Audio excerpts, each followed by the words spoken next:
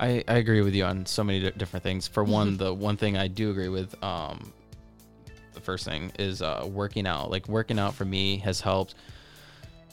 Like I don't really have any addiction problems except for maybe to food. I love Don't food. we all?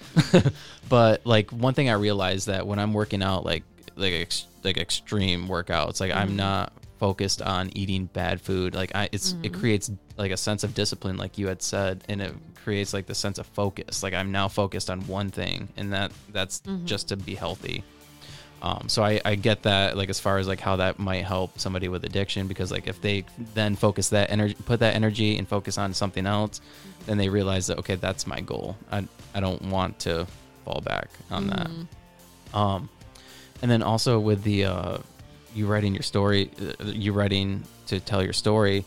That's one thing I've realized too with the podcast. Like for me is like I have a pretty traumatic past, but I started the podcast by telling my story, but by having other people on, other people that have gone through some of the same things, like I've been able to sit here and talk about it.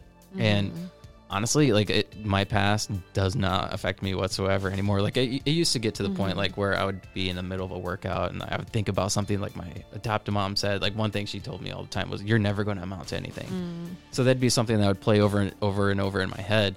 So I'd be like in the middle of a workout, be like, "Oh, I am going to amount to something." No, I don't know, but that would play in my head and it'd be motivation. But now it's like I think about that and it doesn't affect me. And by doing the podcast and talking to other people who have experienced some of the same things, it's helped me tremendously. So I get how that would help you.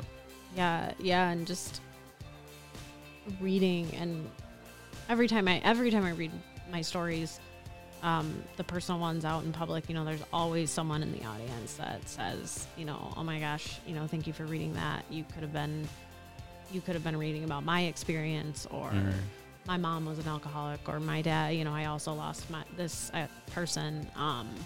You put into words what I didn't know, how to express, because it brings up a lot of complicated feelings. Like you don't know how you feel about this person. Obviously you love them, but a lot is happening. So just to be able to put that out there and know that other people relate is powerful. Yeah. And so for you to, share your story to kick things off is a really awesome thing to do, because then people can feel like they can come on and also share their story. Yeah.